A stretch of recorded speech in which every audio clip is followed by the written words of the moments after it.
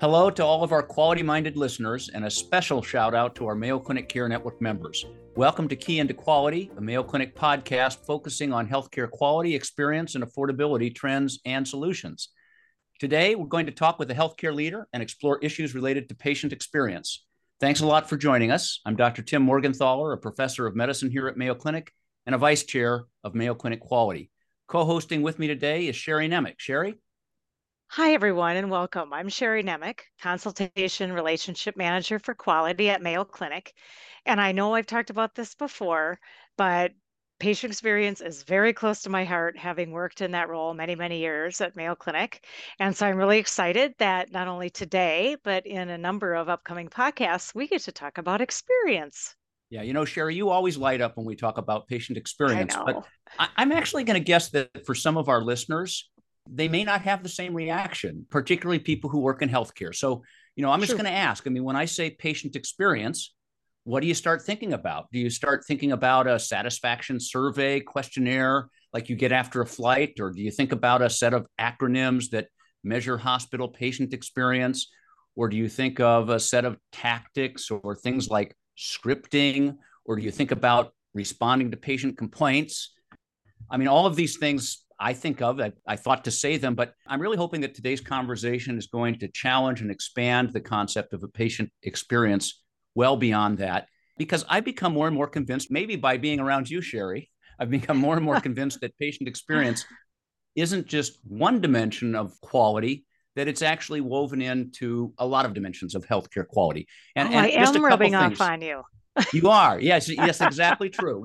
I guess my wife would say you've been a positive influence on me. Good. So I think patient experience, just sharing my own thoughts, it is a crucial aspect of quality. For one thing, if you read the literature, it is an indicator of quality, and positive patient experience correlates very closely with other quality of care measures. When patients feel heard and respected and well informed, they're a lot more likely to trust the physicians and nurses that are caring for them, and they adhere to their treatment plans better. And those lead in turn to better outcomes.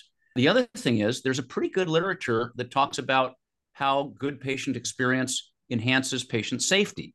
That open communication that occurs as a result of trust really allows patients to talk about their concerns and ask questions. And finally, I think being concerned about patient experience tends to make us have much more open and curious mindset, so we can identify issues that can benefit from improvement. But enough of that.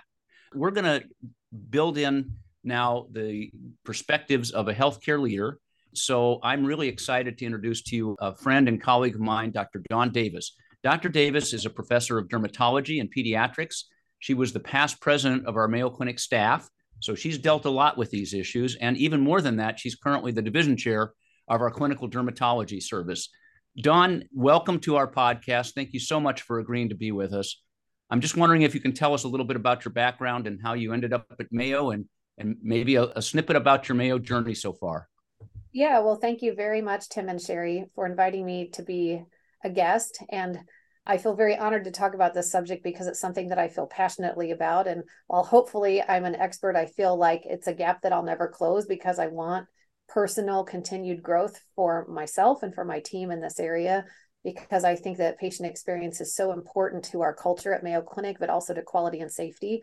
We're all really here for the patient, and it's really fun because patient experience puts the patient at the center of the conversation, which is really everything that we do and why we're here. So born and raised in Kansas City, very Kansas City gal.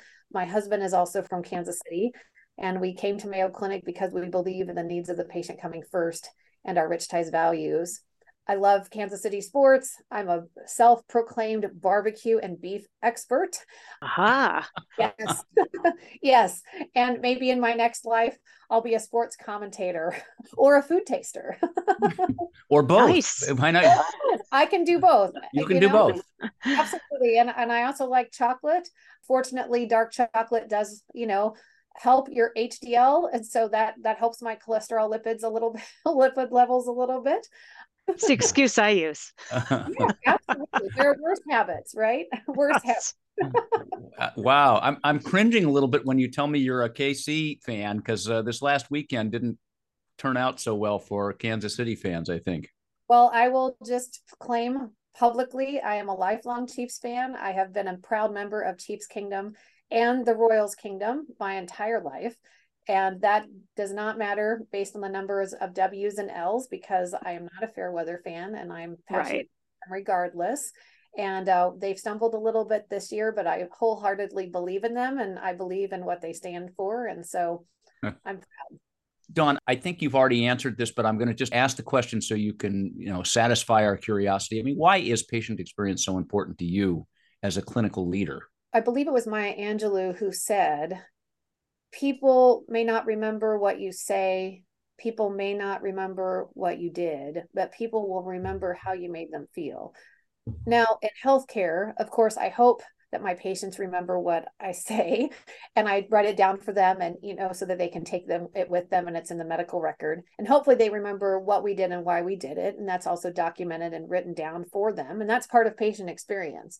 But I do believe that people in general will remember the ethos of how they felt, and if they felt heard, listened to, valued, and that they were the center of their own medical journey, because we are here in medicine not to serve ourselves or to dictate to patients what to do, but to meet them where they are and walk with them. We have the privilege of walking with them on their medical journey and trying to guide them so that they can have the best outcome for themselves. I personally got interested in patient experience, firstly, because I have some leadership positions where that's, of course, of utmost importance and aligns with our mission that the needs of the patient come first, and our Rich Ties values, respect, integrity, compassion, healing, innovation, teamwork, excellence, and stewardship. But really, patient experience, my light bulb moment or kind of ethos that I try to teach the team is that patient experience does not start with me and it does not end with me. It's really the team. And just like many things in healthcare, patient experience is team-based. From the moment the patient tries to contact your institution to the moment that they leave, and then any time in between, patient experience takes all of us. A lot of healthcare professionals tend to think of it as in a very narrow spectrum, that it's from when I'm with the patient and when I exit the patient's exam room, or if I message the patient on the portal. But really, it's so much more than me. It's about the team. There is no I in team. And I think that that's really the case when it comes to patient experience. Yeah, that's really an important point, Dr. Davis, about that whole continuum, right? Even if they're thinking about coming to get care from us, their experiences, even what they might have on the website, right? So it really is this broad swath. So if we could dig into that just a little bit deeper, from your perspective, what are those impacts for patient experience? Absolutely. So I think about a few things. So it's not just the people. So I've just spent a lot of time talking about how it's the people and it's the broad experience. And while people are certainly important, because we are a people organization whose mission it is to care for people, it goes beyond those kind of things to infrastructure and operational excellence. And so that's something in my leadership roles that I can help bring to the forefront. So I think about ergonomics, right? So for patients who have different physical abilities, for people of different ages, for people who speak different languages, is the clinic space welcoming and easy for everyone to use? I think about the flow of the clinic. Institutions are large. People, even when they do work in healthcare, but especially if they don't, clinics and hospitals can be very scary and intimidating, and it looks kind of standardized where all the hallways and all the rooms tend to look alike. So how do you find your way? I think about, is it welcoming? Do people feel like they belong? Is it a warm area? Because healthcare is scary and people are distracted, and it can be a very concerning time for individuals. So do they feel nurtured by the environment, like sunlight and plants and adequate lighting? And, are people going to trip over the rugs? Do people have handrails where they need it? Are there hand sanitizer stations? Are the elevator signs easy to read, and are they accessible? And then I think about not only our physical interactions that I've just explained, but also the other platforms, because medicine and healthcare is changing and we now connect with patients in many other ways. Is our website up to date? What about our online patient portals? What about our video care and the ways that our allied health staff often interact with our patients so that they can have a seamless experience before they see us, during their time with us, and then afterward? And then how do they know when to communicate back to us? And the best way to do that in a way that is easy for them and hopefully as seamless as possible. It's really about infrastructure, ergonomics, operational excellence, and also the patient care. Wow. Dawn, it is very comprehensive. And you're right. I mean, I think one of the reasons that we do as well as we do is because we've been a team-based organization since, 150 years ago. Your sphere of influence is very large, but let's just take it right down. I mean, what are the things that you do in your practice to connect with the patient and to enhance their visit with you? Yeah, absolutely. So firstly, I try to appreciate and understand who my patient is. So I try to have cultural awareness and sensitivity and practice equity, inclusion, and diversity principles. And that aligns very highly with our Rich Ties values. Now, it's impossible to know every particular cultural nuance, but I think patients understand and appreciate when you try. The next thing I do, which I try to teach the trainees, because I think this is a really important pearl, is you have a lot of things going on in your mind. You have a long to-do list in your workday. You're worried about other patients that aren't the patient you're going to see next. You're trying to prepare and teach learners, or there's other issues going on. And you have to remember that the patient doesn't understand the cloud or the baggage that you carry on your mental to-do list. And so I encourage myself to try to leave my thought list and my mental weight outside of the door. So that way, when I move into the patient's exam room, I give them as much of my attention as possible. And if there's an exception to that rule, for example, I'm waiting on a critical result on another patient, or I'm trying to admit another patient to the hospital, I will mention to the patient, I know that this is our special time together today, but I just want to tell you that I have a critically ill patient in the hospital. If I get a page, I might have to step out for 2 minutes so that I can help someone else. And I think patients are very gracious about that because they understand that we need to take care of others. And I think it demonstrates to them that if they were in a similar situation, that I would take care of them. The other thing I do before I walk in the door is I'm mindful of my voice. I'm an extrovert. I like to chat with my team. I want our team to have great collaboration, and I think that positively impacts patient experience. But doors aren't solid walls. I mean, technically they are, but figuratively, oftentimes people can hear noise through the door and they can hear partial noise. So they might not have perspective on our conversation or might misinterpret things. And so you just want to make sure that your hallway conversations are not about other patients, or that you don't disclose something that could be misinterpreted, and you want to protect, patient healthcare information. I always knock on the door so that the patient is not startled. And I'm always careful when I open the door because I don't know who's behind the door. Literally, it could be a little child. It could be some medical equipment in the way. It could be the patient who was just getting dressed or got up to get something out of their bag. And then once the patient and I are seated, and I try always to sit to show the patient that I'm paying attention to them, I will turn my body physically to the patient, not just my upper body, but my lower body as well. So my knees face the patient, and so does my torso, and so does my head. And I try to meet the patient at their level. So if it's a 3-year-old on the floor, I'm on the floor. And I introduce myself and my role. And then I go around the room and I introduce everyone who's in the room and their role, because it's intuitive to me, but it's not necessarily intuitive to the patient. And then I offer the patient to introduce him or her or themselves.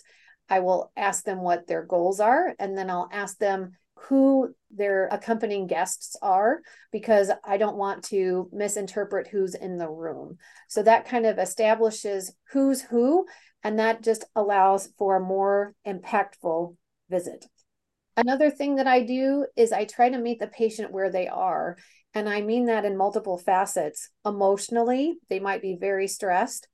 Intellectually, what is their reading level? What's their comfort level with medical jargon? And also physically. So like I said, if the patient is tall, I'm quite short, I'll lift my chair so that I try to be as eye level as I can. If the patient's crawling on the floor, I'll meet them on the floor.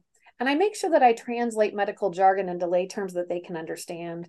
And I be sure to write things down, because we talk all the time about medicine. It's very natural for us, but patients are trying their best to think about their medical situation as a whole. And that can be very overwhelming. So when I write things down on the notepad, not only does it show that I want them to remember what occurred, but it shows that I'm taking time to invest in them personally and do something, above and beyond, that shows that it's not just a written script, that it's customized to their individual care. If there's some sort of nuance, we already talked about getting paged. If I'm running behind or if there was some sort of nuance where I was late, I always just own that and I apologize. I apologize, I'm running 5 minutes late. I had an extra patient to see, or I gave a lecture and it was in another building and I ran here as fast as I could. I try to chat about something with the patient that's beyond the medical episode.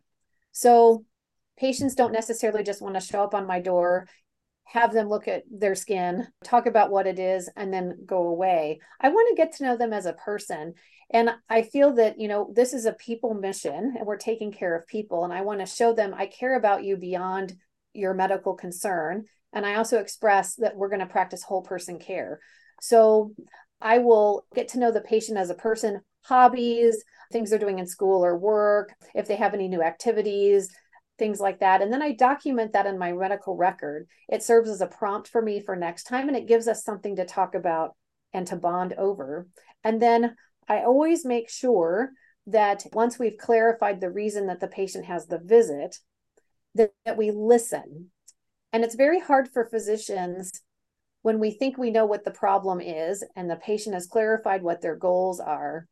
It's very hard to sit and listen because sometimes you believe that you already know the diagnosis and what plan you want to pursue and you want to help the patient. So you try to jump in. But I think it's important to sit back, but yet sort of lean in to show you're paying attention and listen to the patient's entire story. And while this may appear to take a very long amount of time, studies show on average that it takes 2 minutes. And I think that we owe all patients 2 to 3 minutes of listening for sure, or as long as they want to go on. And I think it's very important that we use body language or verbal cues to show that we believe the patient, because patients want to know that we believe them and that they are heard and validated. Lastly, we have what I call doorknob diagnoses. So if you've done all of these things, in order to acknowledge whole person care and to give the patient a reason to pause and think so they can collect their thoughts, before my hand hits the doorknob, so to speak, I will say, what else would you like to talk about today? And I use that question purposely because it's open-ended. Instead of saying, is there anything else that you need? Or we're done, right? That's a closed-ended question. Yeah. I try to have an open-ended question. And then I always say, what other questions do you have today? So I always ask about other things like practicing whole person care. And I give an opportunity, again, in an open-ended way for questions. And then I just want to clarify, I think it's important, and this is something that I didn't appreciate when I was first practicing medicine. It's really important to show your own personal flaws. So it's important to say, I'm sorry. It's important to say, I made a mistake, or I didn't hear you, or it's okay to say, I don't know. And that shows respect for the patient, and it shows your humility, and it shows that you are going through a journey of self-improvement as a professional to try to help your patients. So I used to feel like I wasn't doing a good job if I had to say, I don't know, or I had to apologize, even though it was very appropriate to do so. And now I believe that that's a very positive and proactive thing. And so the more I practice medicine, the more ironically I say, I don't know. I appreciate that also in my own practice. And I think that is something that comes with experience and confidence and, having committed to working with patients. A very common thing I'll say is, well, I don't know yet, but we're going to work together and sort this out. We will figure this out. And, that just kind of establishes a bit of a covert teamwork between, myself and the patient. We will figure this out. Those are really wonderful tips that you've offered. Yeah, you shared so many great ways about how you can really integrate making human connections and building relationships with your patients into your practice. And I know you mentioned the thing about 2 minutes and people saying, well, I just don't have time for that. But I want to ask, how do you motivate your team for putting the needs of the patient first as a top priority? Absolutely. So the 2-minute example, I'll say, well, if we give the patient 2 to 3 minutes now, guess how much time burden that's going to save the patient and the care team later? Because if we don't understand why they're here and we don't allow them to tell their full story, then that's going to circle back to the patient. They're going to have follow-up concerns and questions. Other whole person care issues are going to arise, and we're going to end up spending much more time on the tail end than we do in the office itself. So, healthcare professionals have concerns about clerical burden. And one of the best ways, I think, to decrease clerical burden is to make sure that the episode you're currently in is complete, and to ask those two key open-ended questions at the end of the visit. What other things would you like to talk about today? And what other questions do you have? Because it is almost without fail that every patient will have at least one or both questions, will have content. What you just said, it just makes me think, when I was a kid, I used to go with my dad out to work on the farm out on the ranch. And we'd always stop at this little garage in Wiggins, Colorado. And in the garage, there was this sign. The mechanic had a sign up that said, if you don't have time to do it right the first time, when will you have time to do it again? You are so spot on with that. The number of times I can count that at the end of an encounter, I thought I was done. And then, they say, oh, yes, and one more thing. And you just say, why didn't I take the time at the beginning of this to listen to them a little longer? Because now it's going to take time to sort that out. Yeah. Yeah. And I will tell you, I'm a parent, and I'm a pediatrician as well as a dermatologist. And not that you treat your patients like they're your children, but rather I try to pause and give myself the advice that I would give my own children, right? So I would tell my children, well, rather than cleaning your room halfway the first time, why don't you take 5 extra minutes and clean it right the first time, and then you won't have to do it again, and I won't have to ask you, right? So a lot of times, if we just give ourselves the advice we would give others and actually listen to our own wisdom, that would be positive. Obviously, doing those things is really a pathway towards better and better care. How does providing excellent care to patients impact your staff satisfaction, your team's satisfaction?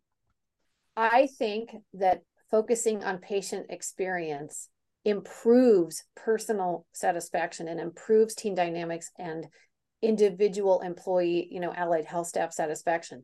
First of all, we all went into medicine to help others, right? And joy is contagious.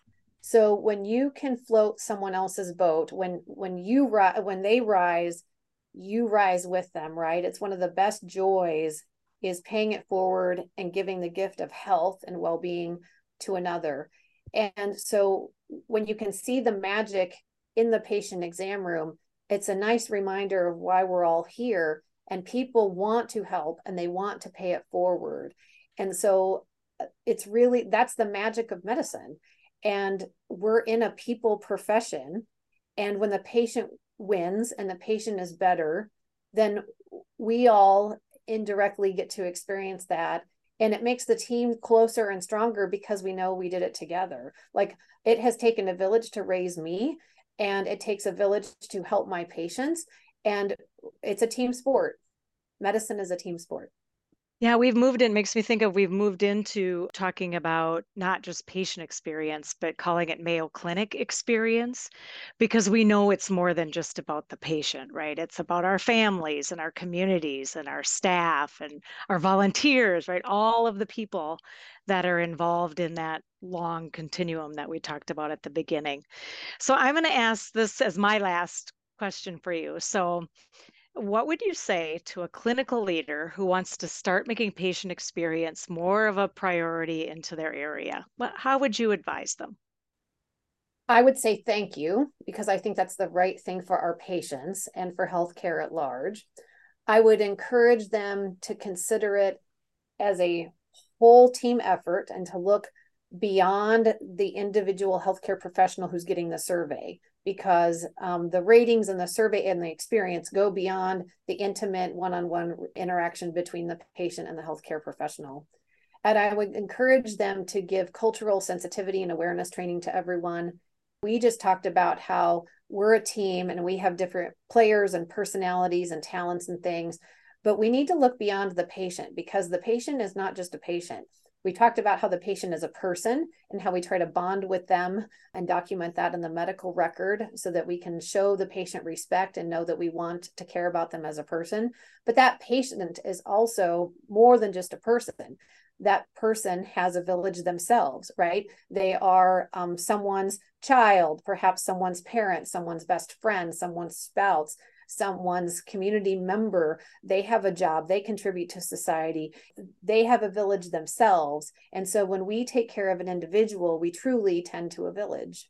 And I hope that we're able to broaden our definition and broaden our scope.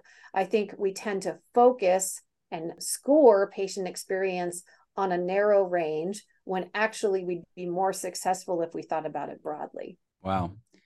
Well, Dawn, it's easy to see that we could go on for a long time. You have a lot of wisdom to share and a lot of experience, and we've really appreciated that you were willing to spend the time sharing with us here.